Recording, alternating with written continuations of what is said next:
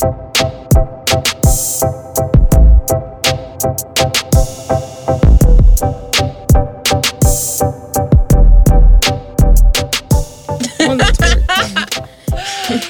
guys. Hi. I'm Maya. I'm Samnika. And this is episode 8 of season 2 of Bitch, I'm just trying to graduate. So this is the second part of our job series. In this episode, we're going to talk about CVs, also known as resumes, research statements, and personal statements. Those are like the 3 key things that you would need when you are going on the job market. Because for postdoc fellowships, you need to actually write a personal statement and a research statement, or just one. For everything, you have to have a CV. And then sometimes, instead of the research statement, you might have to do a cover letter, which is kind of like a little mini version of your research statement, because you still want to, in the cover letter, hit the highlights of what your research was. Mm-hmm. I mean, and it depends on your job market too. So like with me per se, I didn't have to do a research statement. Thank God. Mm-hmm. And I more so had to like sell myself through a cover letter. And to me, I like that approach. Research statements I think are fine and fun, but they kind of want you to explore like what you would do after you were done, like, with the research you're doing, and what if you still pursue this? And I'm like, well... For a research statement? Yeah, like, they always want to know, like, hey, you finished your research. Yeah, and, like, what would you plan to do afterwards? And I'm like, well, that kind of depends on where I go. Like, I want to... But it can be broad. It can be really broad. You don't have to have, like... Some places don't want it really broad. Most places do. But some places are like, no. I think it definitely depends on the job type. Yeah. Like, if it's like a job that's like 1 or 2 years, they might want to something like, if it's like a postdoc and they like are not, if it's like maybe a postdoc fellowship. Yeah. And they are, because I did have one, a couple of postdoc fellowships where, because it was like a 1 or 2 year fellowship, they want to know exactly what you're going to do for those 2 years. But if you're applying for a professorship, they're planning on you being there for the next 20, 30 years. So they just want to know what's the broad theme of what your research is going to do. What are some big questions you're going to answer? They don't necessarily have to be like, okay, this specific hypothesis, it's like, in general, over the course of the next 20 years, I'm going to have 100 papers on this topic. And I mean, and you should be that optimistic and talk about all the work that you plan on doing and what you plan on doing. But I think for me, it's like I love learning and I like being able to incorporate new things that I learn. So I feel like research statements are good as far as like grounding you on what you want to know. Okay. Instead of you just going out there and just willy-nilly just going out there and just doing research. But I think for certain positions, I feel like your cover letter kind of should strengthen and let people know why you have the skills and the abilities, not just in the research perspective, but like just overall. And it kind of should be like, I do good research. Here are my credentials on my good research. But outside of research, I also can do this, and I can do this, and I can do this. Yeah, your cover letter definitely should be like a brief introduction. I think most people say your cover letter shouldn't be more than 1 page. Yeah. So it's a cover letter. It's one page. So maybe we should go in and define before we get off on a whole we already tangent. went into these research statements, but yeah. So like let's define each piece of what we're talking about. So again, a cover letter is basically a letter or 1-page letter in which you as the applicant need to sell yourself without overdoing it. Like give them a little side eye, but not like the whole thing, Like, just let them know. Oh, I'm like, give all of it. You better have a full face contour, not just a little makeup on. Oh, yeah. Like, yeah. But, like, you don't also go in there and be like, and I'm about to kiss every window in here. You give them the face, you smolder a little bit. You smize a little bit. Okay. Like, you let them know you the shit. Yeah. And then you be like, all right, and thank you for your consideration. Goodbye. Contact me for more information. You leave them with a number at the end of the night. You show them a little leg. There you go. There you go. Make them want to, follow you home. Don't follow me home. That was not right. Yeah, but this more just like when you kind of like that come hither, so they gonna follow you home like a little puppy dog. Not stalking. You come hither, but don't follow me home. Yeah, you give them a come hither, but don't follow me home. Okay. That's a perfect way to sum that up. Yeah, so your cover letter is more of your come hither, and your then your cover letter, which should basically make you out to be the best of the best of the best, sir. Yeah, like you do this, you do that, you're the shit. You should know I'm the shit. Here is why I'm the shit. It should make them want to read your CV, because a lot of times the cover letter is the first thing they read. Some of them go straight for the CV, but a lot of times read the cover letter to see if it's even worth reading. See, can you string two sentences and here's together? The trick to the cover letters, guys. So in the application or in the announcement for the job, they have keywords that they put in there. Use those keywords. Write whatever position that you are applying for. Start if they're looking for a dedicated, independent, or hardworking, or a collaborative. Like you incorporate those words in what you do. Yep. And you let them know, like, oh, I'm independent, I'm hardworking, I'm collaborative. And these are things that they're like, she's checking off all the boxes of what we want. And you give them a little zhuzh, like, hey. Sprinkle some salt bay on top of it. Then, just give them a little spine, a little shine, a little spackle, of what you do. And, yeah, that's how it should go. Yeah, because your CV is going to stay the same no matter what job you apply for. Yeah. Depending on if it's a research focus or a teaching focus. It's either going to grow or stay the same. Yeah. Because you're only going to add things in which you've done. Now, don't be on any of these other folks. I can go on a tangent about. Somebody just got fined for lying. Like, you got a government position. Girl, you crazy. Like fined, I think, in jail, too, for lying on to get a position. You may be having a waterboarding you somewhere. I mean, like... But your CV, which is basically like a fancier resume. What do they call it? It's curriculum vitae. Yes. And in my ignorance, I don't know that. But I can't pronounce that. Yeah, I don't think I pronounced it right.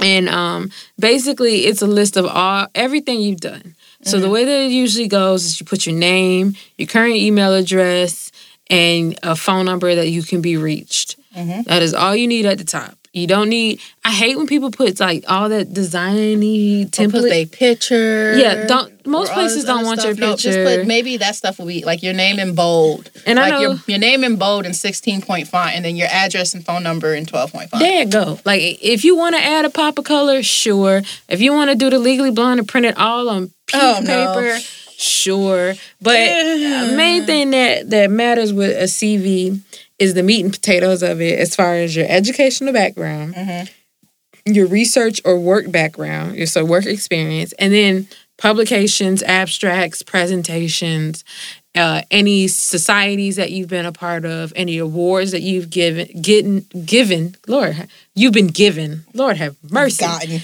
Getting, go, blah, blah, blah. Any awards that you have received, and then if you have mentored anybody, if you've been a part of any extracurricular activities, if you have any technical skills, if you're a part of a fraternity or sorority, like all those things are what they want to see. Service. And at some point, when you start off your first year, your CV is going to look more like a resume. So usually a resume is 1 page, maybe 2 pages. By the end of your 5th year of a PhD, because even at the end of your master's, you might have 2 pages. By the end of your 5th year, you should at least have 3 to 4 pages, because you don't take stuff off. With your resume, you would take stuff off and you just put the most recent stuff, the most relevant stuff for that position, and it has to be 1 or 2 pages. For your CV, there are CVs that are 20 pages long. Right now, my CV is 8 pages long. Because my CV has my education, it has my work experience, it has my research, it has my teaching, it has students that I've mentored, it has societies that I'm part of, it has my service and outreach, it has any grants or fellowships that I have, any awards, and it has technical skills. So it's, and then with teaching, the classes that I've taught, what type of classes they were, and that's, and I just keep adding to it. I will never take anything off my CV. And depending on what type of job you are going to apply for, you have two CVs. You have a teaching CV and a research CV. Yeah. Now, the teaching CV is where you put the teaching stuff at the top. So you have education, teaching, research. Yeah. The research CV, you put the research at the top. So you have education, research, and then teaching. Yeah. And I mean, some people, they do, it's other little things you can add to your CV. One person put like, their interests. So like some keywords of like things that I'm interested in studying. Yeah, I actually added that to mine at the top where it's just like my research interests. So it's like 2 lines. So just, computational ecology, disease ecology, stuff like that. The way I was taught is that you always put those keywords up there because most of the time when people are looking at CVs, they're looking at so many. So if you have your research interests and keywords already at the top, it might actually have them put you in the pile of CVs they want to look at. Yeah. Besides those that they don't really care for. Some of them, they just do that first glance and then they go through. And you want to make yours stand out so you can get past that first glance. Yeah. And on the first page of some people, they like to put the skills that they've acquired. They would sometimes Interesting enough, mine is all the way at the end. That's the last thing on mine. Right. Some people like to put it like before they even put the research or teaching because some places they'd be like, oh, this person's interested in this. Oh, and they have the skill we're looking for. So if you're looking for somebody that's strong in GIS and you see GIS right under what they're going for, then it might give them a double whammy to include your application. Some of that stuff I put in my CV, in my cover letter. Yeah. And then definitely in the research statement. So I guess maybe we should talk about research statements now. So for the most part, research statements is you're telling what research you have done. Perfect time to hype yourself up. Like you might say, okay, I did this research and then this was the questions and the conclusions. And if it's been published in this journal, and even say it was the first author publication in this journal.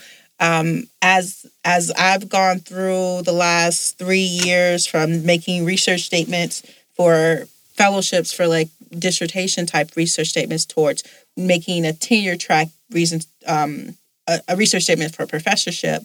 So I originally did my research statement. It was in chronological order. So it was in what I did for my master's, and then as I went through doctoral and just the order in which I did things.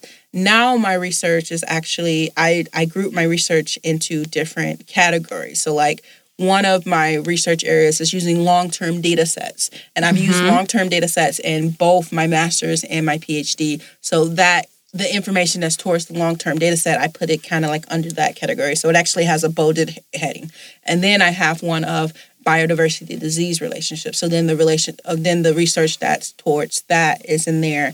And then I have a paragraph at the beginning that kind of just ties everything in together. So basically showing how both of those, because you don't want, you have to find a common thread between all the research projects that you've done. Yeah. Because you don't want to seem as though you're just someone is like, oh, here, like a squirrel, or you're just like taking a whole bunch of things. You need to figure out how you can tie it together, because when they are hiring you, especially as a professor, they want you to build a research program around something. They're usually looking for someone with this broad interest. So you just find, like, you make a paragraph that's like broadly, you don't necessarily have to do this if you're applying for like a postdoc, because a postdoc, you're typically applying for a job that's 1 or 2 years.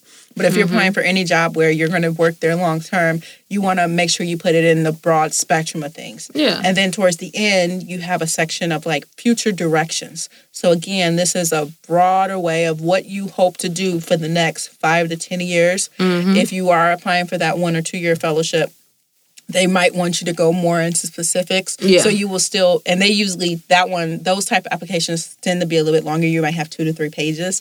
Whereas for the research statement for a professor job, you only have like 2 pages. Yeah. Because that extra page is those detailed of, these are the questions that I'm going to answer in the next 1 or 2 years. You might have 2 main questions and then a brief thing of how you plan to do that, the methods that you might need to do it with. You can definitely use I know some people don't think that they can use citations in the research statement. But the citation you should use is if you have things already published. So like for my research statement, since I talk about all my research when I was applying for a job, I had 8 publications. Yeah. So I talked about all 8 publications and I cited them using numeric citations. And then at the end, I just had a list of those citations. Even though those same citations was in my CV, people don't necessarily look at things together, but just like, hey, here's this thing. But if you are doing the future direction section and you're like proposing specific research as far as a postdoc, you might have citations that are not actually your paper. Yeah. I mean, that's being a good scientist. Yeah. I hope you wouldn't just put random facts in there and not cite them. Yeah. You done did 5 years of this thing, and he's just now just willy-nilly with it, huh? Oh, actually, I'm looking at my research statement right now. It's like, yeah, so my paper, my references were all mine. The last one was the paper that wasn't cited for mine. And I think the paper that wasn't cited for mine was in the, it was in my future direction section. Yeah. Like you probably want to follow, or you want to, this work has inspired you to kind of look at this and that. And that's kind of how you sometimes phrase it. So the last thing we wanted to discuss as far as bringing up the rear is your personal statements. So a personal statement, and I'm pretty sure we've talked about it before, but a personal statement is basically a statement that talks about you and why you are passionate about what you want to do. Mm-hmm. It should date back probably to like when you first became interested in the field of whatever you're studying. Yeah, mine dates back to 7th grade. Yeah. Mine just says as a kid, because as a kid, I was curious about many things and I had many career goals. I, at one point, wanted to be a Barbie doll. And then I upgraded from a Barbie doll to a Disney princess. And I realized, sadly, that you can be neither one of those things. Unless you're Nicki Minaj. And I'm a Disney princess until they send me my Hogwarts letter. I would have been a Disney princess, but I did not want to bite an apple and go to sleep. And that's not that tough. There's so many more Disney princesses. I didn't want to, live under the sea and lose my voice trying to, appease a man. And, Moana? She's the only one I like. And Tiana, right? But Mulan? I would definitely cut off my hair and go to war to save my dad. I don't know about falling in love with my supervisor. I mean, but in what capacity was her dad really gonna do? Like, I feel like he just would have been like on the hill telling them what to do. I know, he would have been like the general. Yeah. All right, we digress. So a personal statement. So a personal statement would basically date back to when you were first interested in whatever you were interested in. And whatever your field is in. And like as a kid, I was always interested in things that pertain to this, and this. As I grew up, my parents probably helped me foster, or if your parents did, or maybe it was your cousin Ray Ray. You never know. Like you got some exposure to whatever you were interested in as you grew up. And then you went to undergrad and you pursued this. Or if you didn't even pursue whatever you was in your field or whatever you desire, put that in there and then tell them, like, at what point did you realize that you didn't want to do what you were doing and that you switched to this? And it's basically, a personal statement is basically the story of you. Yep. It is the story of you and how did you get to where you are today? And from where you got today, what do you plan on doing next? You literally are telling them your who. So who are you? The what are you trying to do? Definitely the why. So why do you want to do what you're doing? Yeah. Why do you want to be a researcher? Why do you want to get your PhD? Why do you want to be a professor? Why do you want to be a postdoc? Why do you, depending on who's asking you that, you telling them why you want to do that. Yeah, and it's more so your cover letter is used to invoke and inform. Your personal statement should be used to give you a feeling. They should invoke feeling. So I'm informing you that I'm the greatest in my cover letter, but I'm giving you the story of me. How I became the greatest. Because that is truly a difference. There is a difference between if you have two people that have 4.0s and one person, come from a rich family. They had tutoring all their lives. They ain't struggled for shit. Yeah. And you have one person who came from a single family home, had to deal with adversity. Yeah. Work full time to get the undergrad, and they still managed to get a 4.0. Yeah. Who has more grit? Yeah. Who has more? Who has overcome more? Who would you want to hire? They want to know your sacrifice. Yeah. Like, that's the key thing. They want to know, what is it about you that makes you unique? What is it about and I won't use the word struggle because I'm sick of that word. Yeah, and it's a fine line. And I get to the point where I'd be like, I'm not telling you my damn struggle. I'm going to tell you what I do. That's what I was going to talk about, because it's like, it's a fine line between some people are like, you know, you want to be resistant to, like, some people that just want to, like, they're just like in love, or they're fascinated with Black pain. Yeah. They want you to, like, you're like, oh, why do you want me to tell you my struggle story? Yeah. Like, why are you, you know, what if they don't think my struggle story, my story is enough? That they don't think I've had enough struggle? Because I've had it as a PhD student. They'll be like, they interview me, and then this interview never got published. It never got a thing because my story was enough of a struggle. Yeah. And I'm sitting up here like, she's asking me questions. I was like, but I didn't, I'm sorry, I didn't grow up. You know, my dad had a good union job. Like, I was good. Like, not every Black person that's in academia, that's in grad school, came from the ghetto. Like, I think I told you about the person that was like... Hot take. I shit you not. I've sat through, for a PhD program, I've sat through interviews where one person that is of Caucasian descent would tell another person of Caucasian descent, like, they were talking about Black and brown people as if they were like basketball, like baseball cards. Like, this one is from Compton and he's had to deal with a life of crime and struggle. Oh my while God. This one is from New York and they've had to deal with the grisly streets of New York. And this one's from Atlanta. I was like, why is all that fanfare important? Why is our struggle important? Our struggle does not necessarily define us as far as how smart we are and if we are capable of doing the jobs that we are there to do. We put that in there more so you know that we ain't no punk about no shit. You know, right. Like, and we not gonna allow you to run over us. But or just to prove to you, like, hey, I'm sorry I don't have a 4.0. I have a 3.8.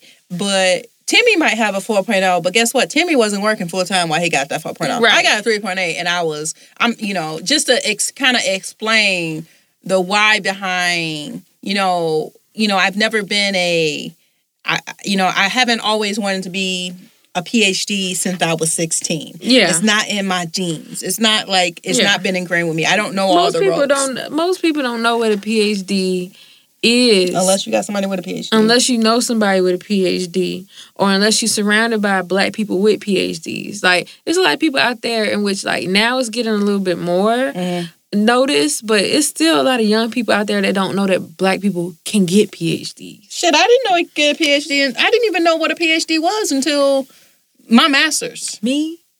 Neither. And that's why I was just sitting over there and I was like, I don't necessarily like to put all the bad and all the struggle, because everybody got their own. You never realize, you literally never realize that when you start college that all your professors have PhDs. Yeah, you don't know that that's the grade they got. The degree they got.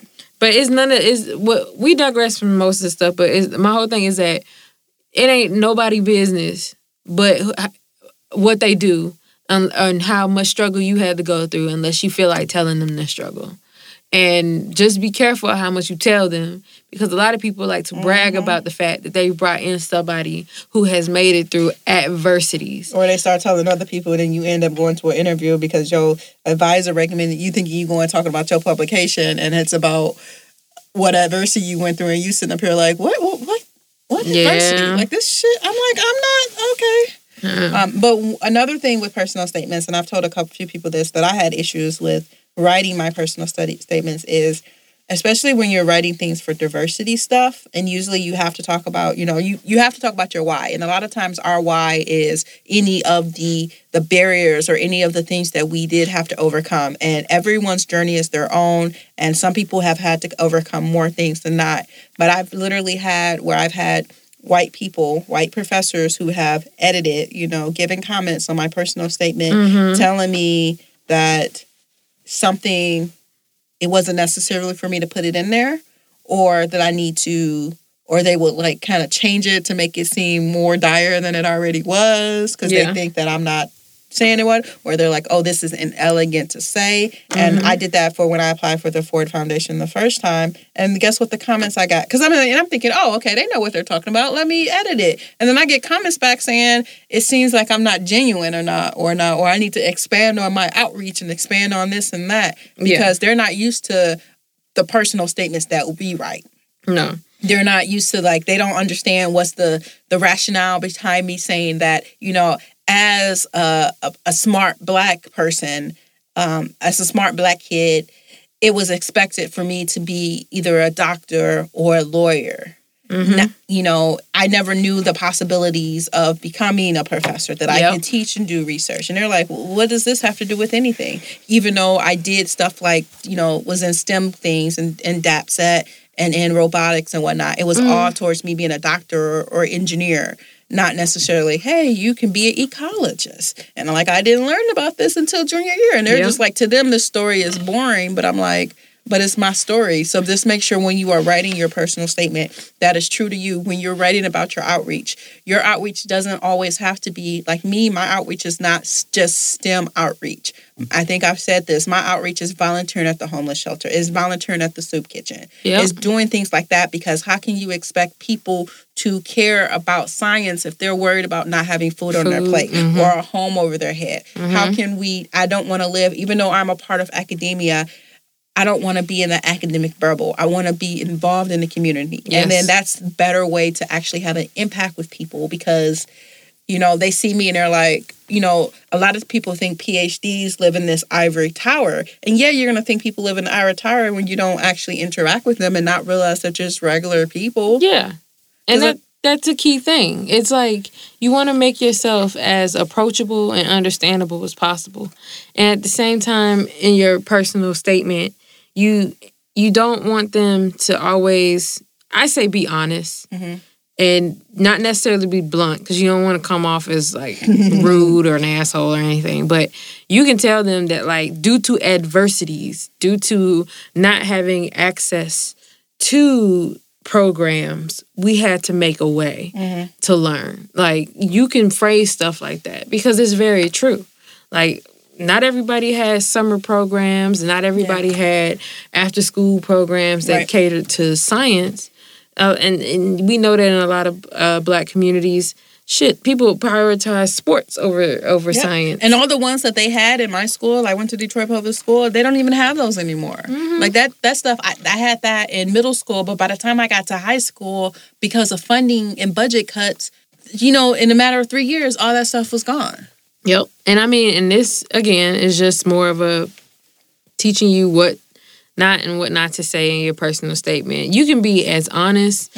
You should be as honest as possible.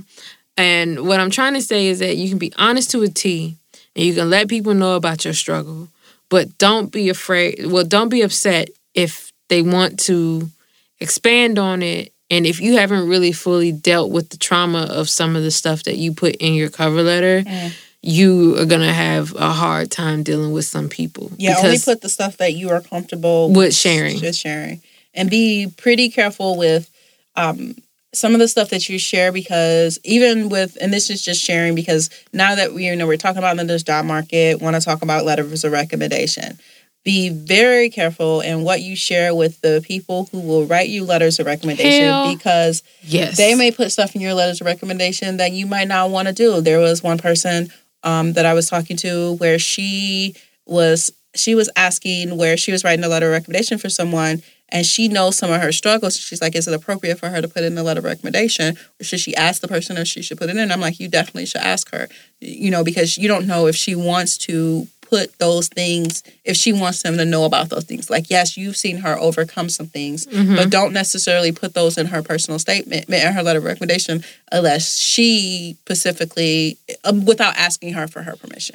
Because she might want to, okay, I'm going to a new place. You want to have a fresh start. You don't want to bring baggage on for another spot. Right. I mean, your personal statement should be shining examples of how great you are. And when someone is writing you one, you can say, hey, could you not sometimes you include never this know or what they will put in there. Yeah, and I mean, and it could be people trying to celebrate your accomplishments, the great things you do, and that's wonderful. But some stuff is not appropriate for letters of recommendation. And I mean, I'm thinking about what I remember somebody put on Twitter not too long ago. Their experience with a professor writing them a letter of recommendation, and just some of the language they used in their letter of recommendation. It was just so passively microaggressive. And I mean, basically, like calling them a bulldog with a bone. Oh yeah, I remember that. And I mean, it was just a what the fuck. It was just like, wow. Like if I was somebody and I had read that, I would have been like, a bulldog with a bone. You know, like, well, I mean, because they're trying to show that, they have, like, they're hardworking and they just are like, because they were like, yeah. No, unsuspectingly, they're basically saying you can be aggressive and assertive. Yeah, and they're trying to put it out as maybe thinking it's a good thing, but it's not necessarily. When you're talking about a black woman, that is not. No, that is not a good thing. You do not call a black woman a bulldog. And then you talking about, I told her that I didn't want to have that I couldn't have a graduate student or something like that. And I didn't want her in my lab. But she was really persistent. She was like a bulldog. And I'm just like, oh my fucking and it's God. Keywords, man. It be keywords. The persuasive, tenacious. Remember somebody called me tenacious? And you was like, no, we ain't doing that. No. And I mean, like, it's just, words mean things. We took that from the read. Y'all know, like cocky little agency.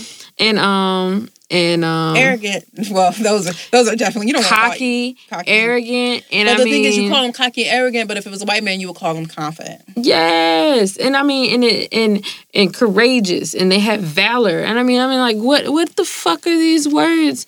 There's a whole nother podcast we can use on just how words, adjectives, can be used as weapons against people. And I'm dealing with the young being used as a weapon against me, and people are trying to tell me, I should be happy that I look young, but I'm like, no, young is being dismissive. Yeah. When is 30 years old, like, depending on who you talk to, I'm 31 years old. An 18-year-old will call me old. Yeah. Why is someone saying, well, you look young. You look like you might be... You look like you don't know what the fuck you doing. You know, and... You look like you too young to be a doctor. You look like you could be one of my kid's friends, and my kid is 16. And that's the issue. Like, I don't look fucking 16 years old. You read certain personal... letters of recommendation, and it's just certain words. They're like the young, but then from young you get immature. Yeah, or they might say young and ambitious, and when you put young and ambitious together, immature and don't know what the fuck they doing. Yeah, but no, not ambitious, not necessarily. So sometimes it depends on the context of when they use ambitious. So you can say young and ambitious towards like research and collaborations. That's not bad. Now, when you say young and ambitious towards like all walks of what they do, committees and like they're assertive with their committees, is more so on the follow up of the ambition. Everybody should have ambition, right? But when they use keywords around that word ambition, and it makes you out more so to be too assertive, like you're bossing your boss, you're bossing your committee. That's when shit gets weird. I feel like if you put young next to ambitious, because ambitious is nice. Why are we putting young? Why, when I see anytime people say someone looks young or young, I don't see that as a compliment ever. So I see the young as a negative. Ambitious might be a positive, but when you put young and ambitious together, you get. Ambitious is you're shooting for the stars. But if you're ambitious and you're young, it's kind of like you don't know what you're doing. You're shooting for the stars and you really don't. I mean, that's just the way that I see it. Yeah, I mean, I see it. I can see it as both. But I feel like the words around young and ambitious really kind of have to set it off. Because if you say, just as toxic as young can be, you can say seasoned. And that can be just as toxic. Yeah, that's toxic because then that's old. You be like, you old as hell, your ass need to retire. But at the same time, you can say young. Why are we even doing this ageless language? Though? Right. Yeah. But you should just say this person comes in with fresh ideas. Yep. And fresh, new, and ambitious ideas. I love that can be beneficial. Yep. But let's take young out of the dictionary, out of the language. Some people ain't with it. They will say young or seasoned or a veteran or these passive-aggressive languages. Yep. And with those languages, you have to kind of read the words around those words to see if they're complimentary or if they're just being assholes. So it's like certain key things you have to check off. And most people don't, when we were reading it, we're not doing it with this deep dive of trying to figure out, are these charged words? It's more of our implicit, our subconscious is reading these words and getting this negative impact with it. So if someone looks at it and they're like, no, there's nothing wrong with that. But if you read, they're like, oh, you're reading too much into that. That's not a microaggression. Like, yes, the fuck that is a microaggression. If it makes me feel uncomfortable and I'm sending this out and it's supposed to be how you feel about me, then no. Like, and if for NIH and other funding agencies and if you're getting jobs in those type of places, most of the time you can read your letter of recommendation before because it goes in a packet. So I had one case where I've access to recommendation letters and I refuse to read them. Yeah, I read them because I like to know, and I read them because what I like in my committee is, and people I ask, I be like, put one thing that I need to work on. Like, you can put in every other paragraph how I'm a shining example. But I also want them to know that while you're bigging me up to be this human being, all human beings have flaws. And let them know what is my flaw. And when you ask that question, most of the time they sit there and it's hard for them to pose what your actual flaw is. Because you've identified your main flaws knowing that you don't really have, that you're not perfect. And like even my advisor, she was like, sometimes her main issue is that she might second guess herself. Okay. And she could be absolutely correct about an analysis, a research project, and how to do it. But it's just sometimes she has to learn how to trust herself. Okay.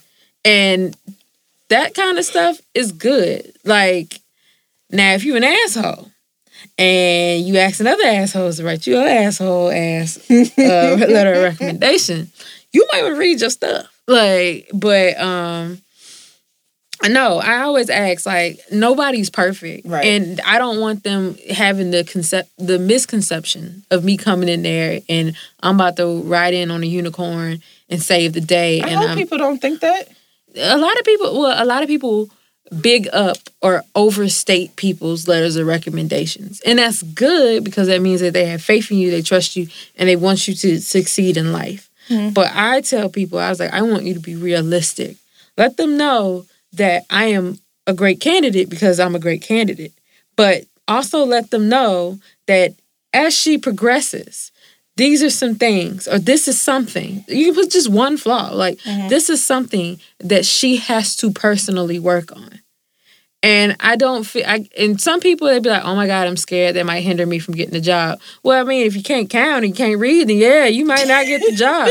But if it's something as far as like, this person needs to work on their writing, build on their confidence. Their writing can be a little bit stronger. They are a strong writer and they are a published writer, but they also need to just work a little bit more on directly stating what they mean. Okay. Like, it's just I hope you would get people who you ultimately have faith in to write your letter of recommendation, who can sweeten the pot and give you a critique without it being complete and utter shade.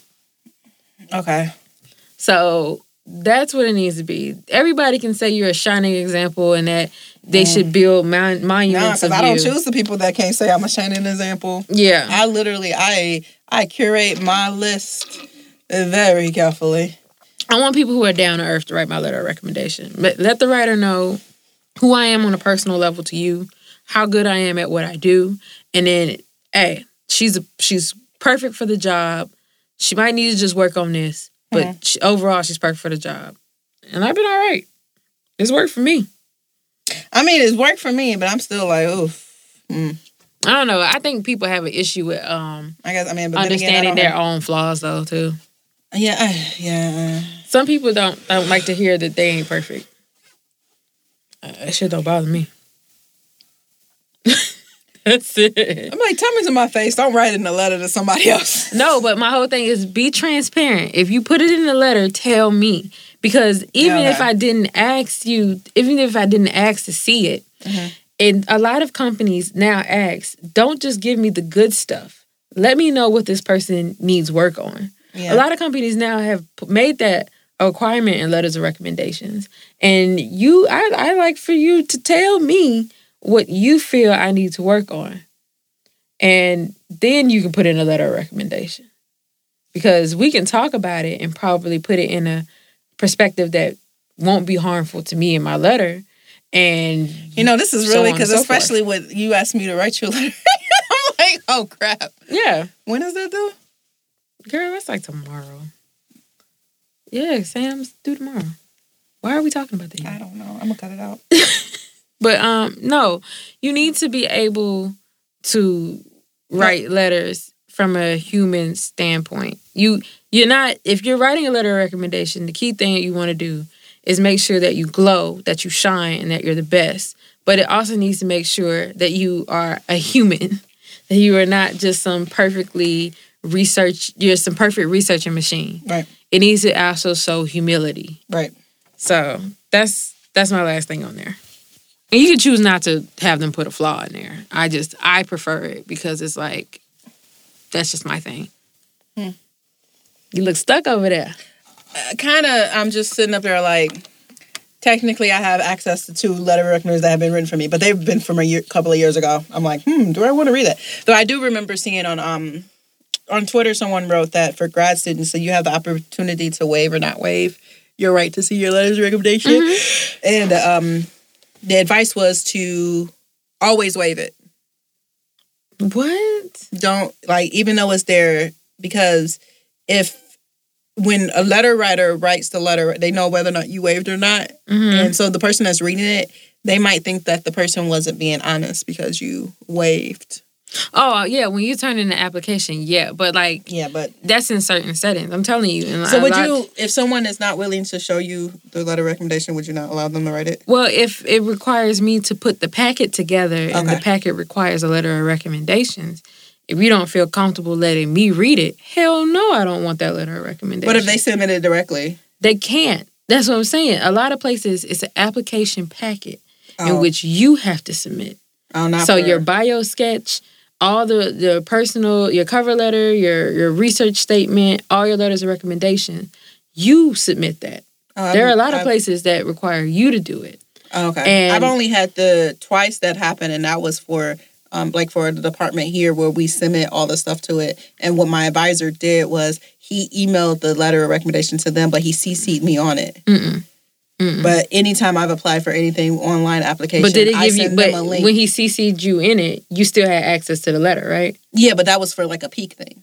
Right. Well, a lot of places, they want a PDF that has your application, the cover letter, the CV, your research statement, personal statement, and all through letters of recommendation. And the other thing was for the grad college. And that's the thing. Depending on where you are, you might have to get access to your letter of recommendation. And if you do, I'm not afraid to read it. But at the same time, this is how they see me. And sometimes I might be like, whatever. And sometimes I might be like, damn, I could work on that.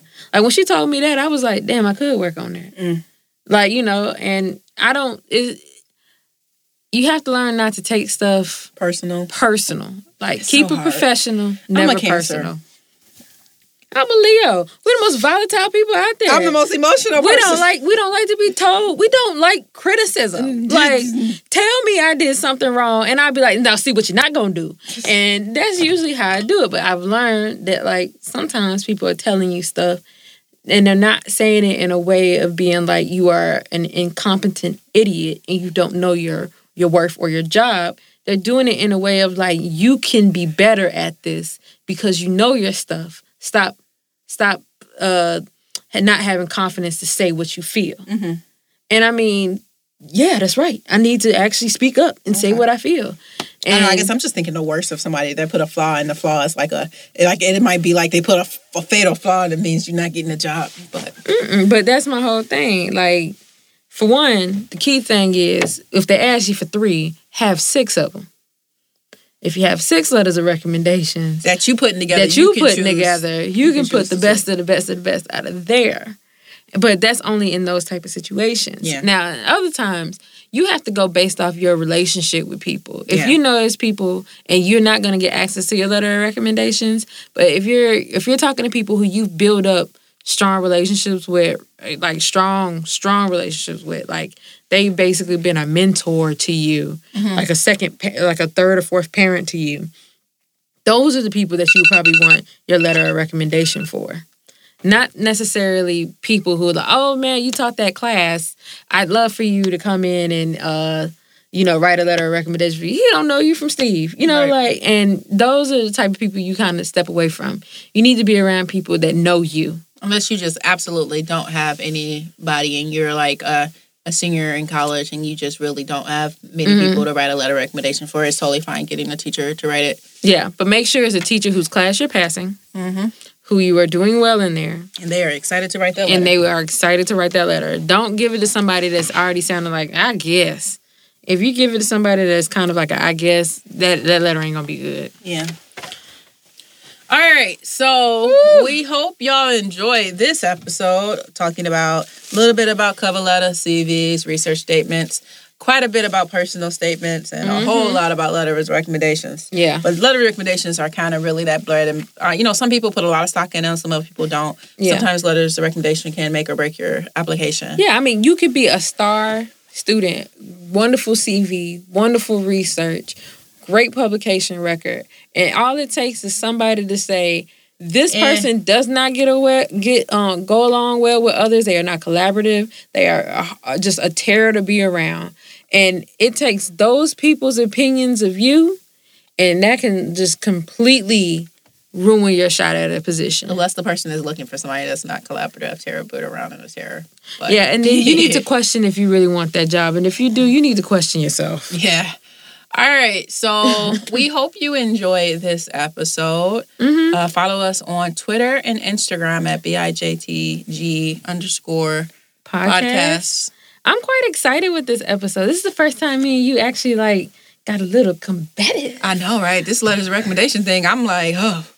I mean, I'm telling you, if you go home and you read those letters of recommendations, you should read them. Like, some of them you might be like, what the fuck?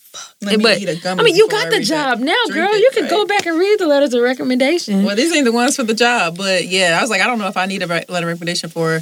I think the next time I'm gonna need recommendation letters is for tenure. Yeah, and I don't know if I can read those. I get to read those. Just go ahead. You might find something and be like, damn, I do need to work on that. I say you do it, and you give us an update. Can I see Can I see that letter? Actually, because one of them is from Professor McGonagall. They'd be like, can I? And I think I got one from Professor McGonagall and one from R.J. Lupin. See, and I think you should read them and come back with an update. I'm gonna come back crying and be like, oh my God, they were so beautiful. See, and then you might be like, yeah, they did probably say that I should, work on it. Or he did what? Yeah. I'll see if I can find them. But I digress. We're pretty much done. And thank you guys for listening today. Like we said before, follow us on Instagram and Twitter at BIJTG_podcast. You can email us at BIJTGpodcast@gmail.com. And just send us a tweet. We love it. Just say hello. And so on and so forth. Share our podcast. Say you love it. We love it when you love it. Yeah. And rate us on iTunes. Yep. Right. Bye.